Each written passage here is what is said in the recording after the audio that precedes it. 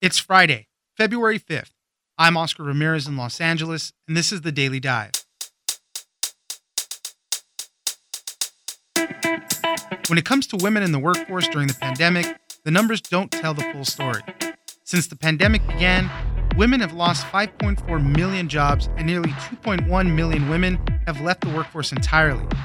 There are many reasons why women have been squeezed out, but one thing is sure, the effects will be long-lasting. Angela Garbez, contributor to The Cut and author of Like a Mother, joins us for more. Next, this is what I wanted to hear. A 24-year-old graduate student from MIT got on the GameStop train and turned $500 into over $200,000. He did it like many others, getting advice on the Wall Street Bets subreddit, and felt like he was part of something bigger. In the end, family and friends convinced him to sell before the stock dropped. Gregory Zuckerman, special writer at the Wall Street Journal, joins us for one person's wild GameStop ride. Finally, how has President Biden been adjusting to life at the White House? Joe Biden is an extrovert who likes walking about the building and checking in with staffers. Biden also has a much more structured day than his predecessor when it comes to phone calls and briefings. Anita Kumar, White House correspondent and associate editor at Politico, joins us for Biden's more traditional style. It's news without the noise. Let's dive in. Experts call it a constrained choice, but in many ways, it's not a choice at all. When you have to choose between caring for your children and ensuring the survival of them or making money, this is a problem that we've set up. Joining us now is Angela Garbez, contributor to The Cut and author of Like a Mother. Thanks for joining us, Angela. Thanks for having me, Oscar. We've seen how the pandemic has been affecting our everyday lives. Obviously, when it comes to the virus itself, we've seen it disproportionately affect communities of color. And on the economic front also, we've also seen it really impact women when it comes to the workforce. We've long seen throughout this whole process how mothers have had to cut back on hours or just quit their jobs entirely because they had to stay home with their kids when they're doing remote learning. We've seen other studies too kind of reflect some of how important that could be, because if women jump out of the workforce, sometimes it's harder for them to get back in. Angela, you wrote a story for The Cut just talking about how tough this is. There's some statistics in there and then some of your own personal story as well. So help us walk through some of that. I really think the pandemic is it's worsening things that we already had, structural failings. Women are already making, 70 cents to $1, right? And we've never valued domestic work, which is disproportionately falls on women's shoulders, and we don't pay people for that, even though that care work is the essential work that makes every other kind of work possible. So in the pandemic, what we're seeing, though, is that, it's not much of a choice. If your child care center is closed, whether you work in an ICU or you work in a grocery store, you can't leave your child alone. That's an impossible thing. And the thing about it is, but you also can't afford to not work. So these are really impossible choices that people are forced to make. I really take issue with the way that sometimes things are framed where women are stepping back from the workforce, or leaving the workforce. What's really happening is that women and mothers are being forced out. You could say it's like being thrown off of a building, right? We're being squeezed out of the workforce. Experts call it a constrained choice, but in many ways, it's not a choice at all. When you have to choose between caring for your children and ensuring the survival of them or making money, this is a problem that we've set up. To me, it's not a sign of a healthy society when people are forced to make those choices. What have we seen through this pandemic? The millions of jobs lost since this all started. I think according to the National Women's Law Center, 5.4 million jobs have been lost by women since the pandemic began, and nearly 2.1 million women have left the labor force entirely. So at that point, they're not really counted in unemployment statistics, and right. This could have other effects too. Just kind of women being in the workforce and those numbers that we get. So women and women of color, I should say specifically, are overrepresented in service and hospitality. So those sectors have been decimated by the pandemic. And let's also talk about how many of those jobs are not going to come back. We're talking about businesses and small businesses closing. And 2.1 million women leaving the workforce, they are no longer actively looking for work. They are not counted in unemployment statistics. This is an immediate problem, but this is also a long-term problem. These jobs, like I said, are not going to come back. And even before the pandemic, women overwhelmingly leave the workforce to do caretaking. And that's both for children, also for aging parents, for relatives, right? Studies have shown consistently they have a harder time getting back in the workforce, and then they come back to lower wages. So that's going to happen here again, too. So the damage is really long term. It's going to be, we're back at employment levels for women right now. The last time the employment levels for women were this low was 1986. And so I think, we're going to be seeing this is going to affect, this is like a once in a lifetime devastation. And I think that we don't talk about that enough. And, numbers are one thing, like when you are talking about numbers like 5.4, 2.1, there's almost the scale of that is like kind of incomprehensible. And I think we sort of become numb to it in a way, in the same way that we become numb to 400,000 people have died of COVID, right? Or like 3,000 people die every day. Right. I think what gets lost when we talk about statistics is like when we're talking about 2.1 million people leaving, that's like millions of individual people choosing between paying their rent, right, or caring for their kids, or paying between rent and groceries, right?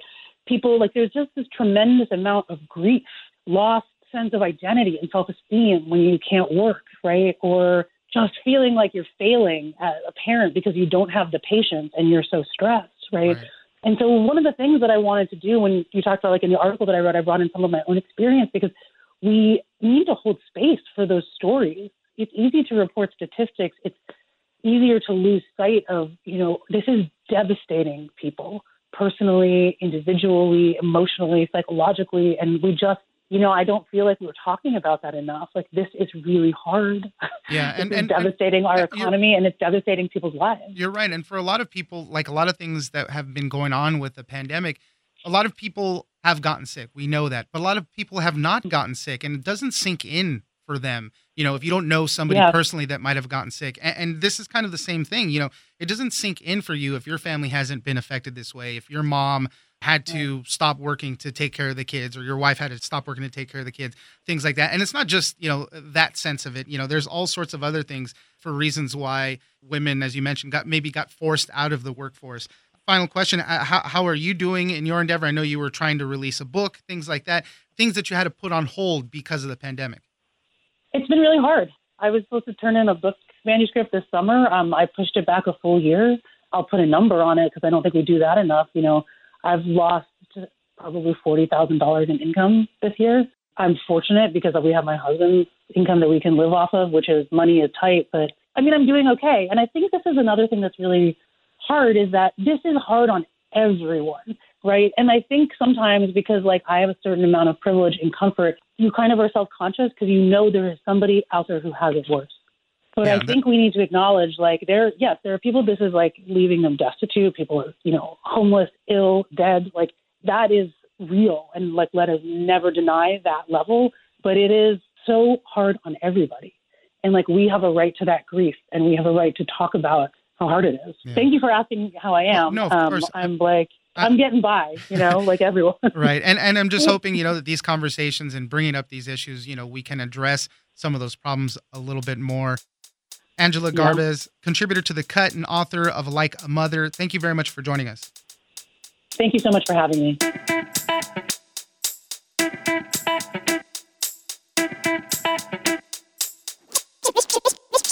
He bought $500. He only put $500 into these options, but before he knew it, he was caught up. He couldn't do anything else. Couldn't think about anything else. He was playing tennis with his friends, and literally after every point in the match, he was whipping out his phone and checking the current price, how much he was making, how much he was losing. Joining us now is Gregory Zuckerman, special writer at the Wall Street Journal. Thanks for joining us, Gregory.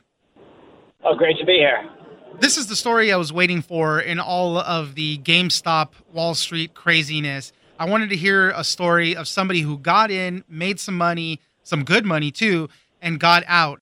Didn't want to keep kind of pushing his luck, let's say. So we have a story of a 24-year-old graduate student from MIT. He's in mechanical engineering. His name is Anubhav Guha, and he turned $500 into a little over $200,000 in about 3 weeks, less than 3 weeks, in all this GameStop craziness. So, Gregory, tell us a little bit more about his story. He's an easy guy to root for. He's a grad student, 24 years old, MIT. He's got a stipend of about $36,000 a year. So he's not like he's rolling in money. And basically, he had a little bit of cash, about $4,000 or so, that he decided to play with. And he did that starting about a year ago, back in March, when the pandemic really began. And he lost a good chunk of it trading the market.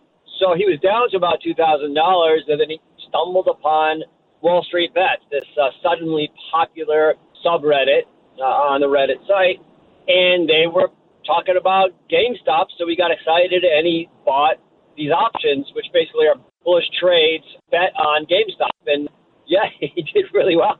Tell us a little bit about that sense of being a part of something bigger, because a lot of people were feeling that same way. You're with a group, you're with a community. I think that's what a lot of people are attracted to when it comes to this subreddit, Wall Street Bets. It's not just the money. Yeah, they love making the money, but they feel part of something larger. You know, we all want to be part of communities, and not everyone goes to the church, synagogue anymore. And we look for things, and some people look for politics, and now others are drawn to trading.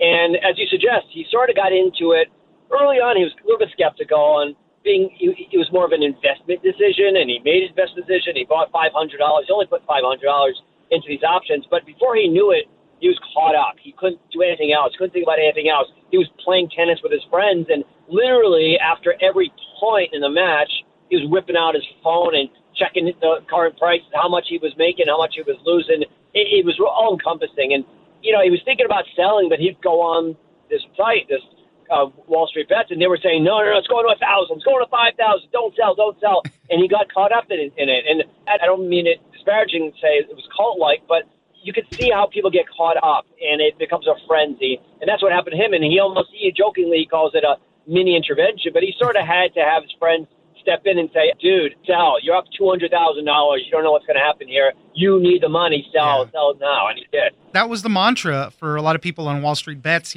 hold, don't sell. We're going to keep riding this. We're going to keep riding that. It didn't really play out that way. When he sold, it was right before the all-time high. Thankfully, obviously, before it dropped. It was in like 300, 400 range. I don't remember exactly what the all-time high was. I checked right before we did the story, and the numbers change constantly, so it could be different by the time you hear this. But it was about $93. He got out at the right time. He told his parents right after he did it. He didn't want to worry them. He didn't want to stress them out about what he was doing. So he told them right after he got out, oh, by the way, are you hearing about this GameStop craziness? And they were like, no, we don't know anything about GameStop shares.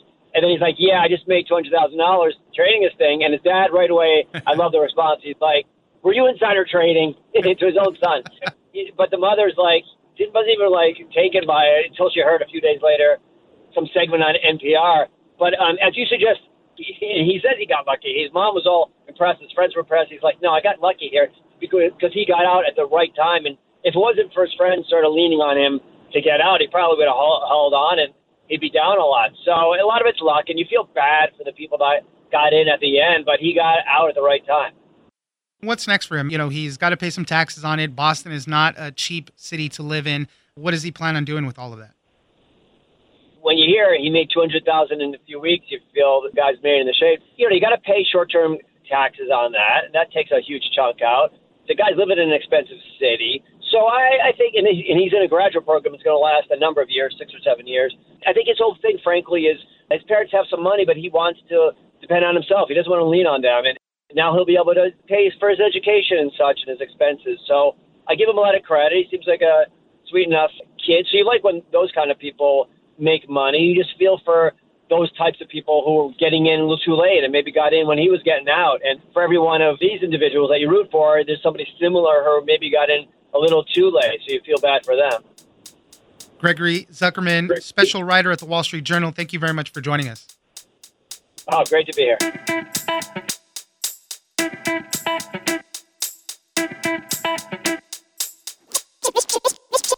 You are the heart and soul of who we are as a country, and the rest of the world is looking to you to help them understand us, and so we can help them as well. Joining us now is Anita Kumar, White House correspondent and associate editor at Politico. Thanks for joining us, Anita. Sure, thanks for having me. I always like these kind of stories, a little peek into the White House, the governing styles, how things work behind the scenes.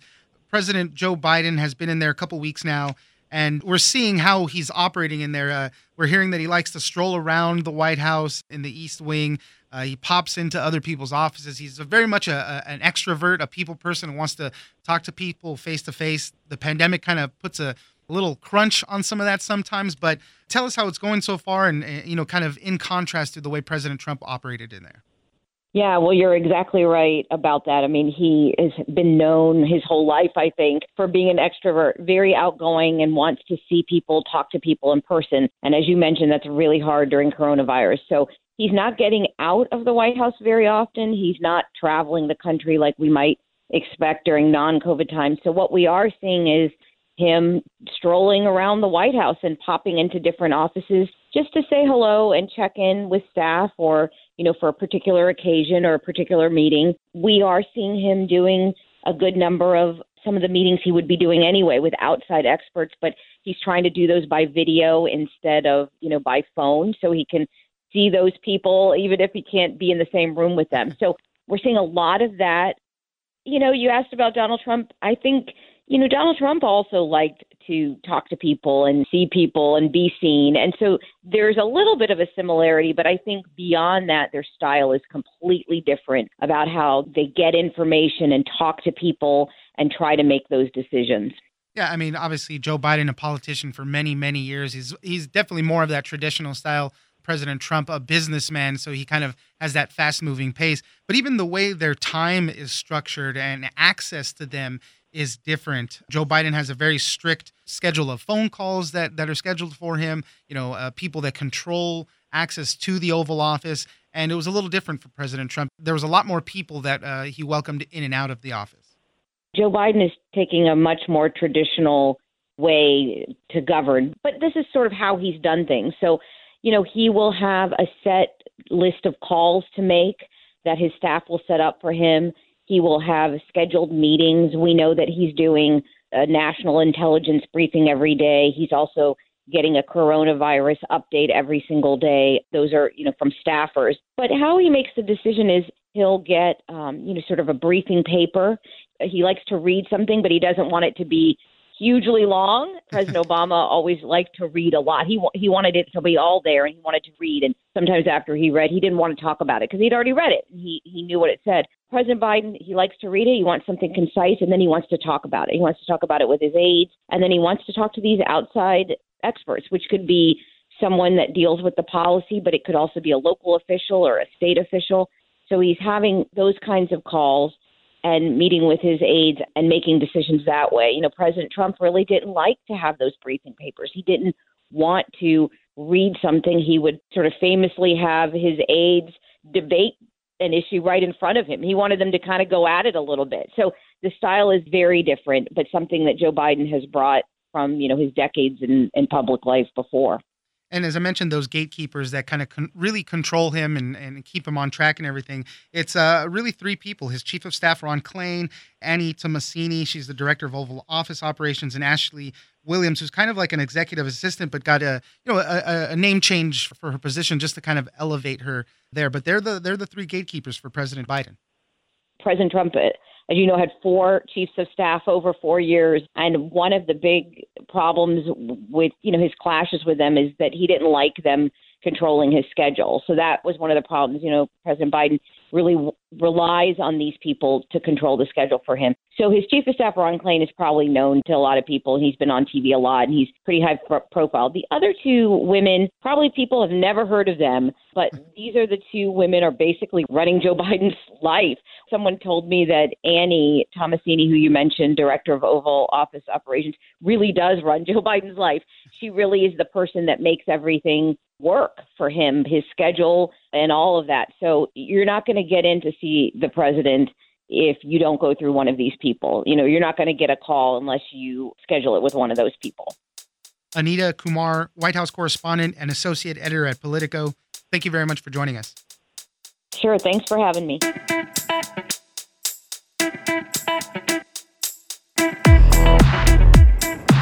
That's it for today. Join us on social media at Daily Dive Pod on both Twitter and Instagram. Leave us a comment, give us a rating, and tell us the stories that you're interested in.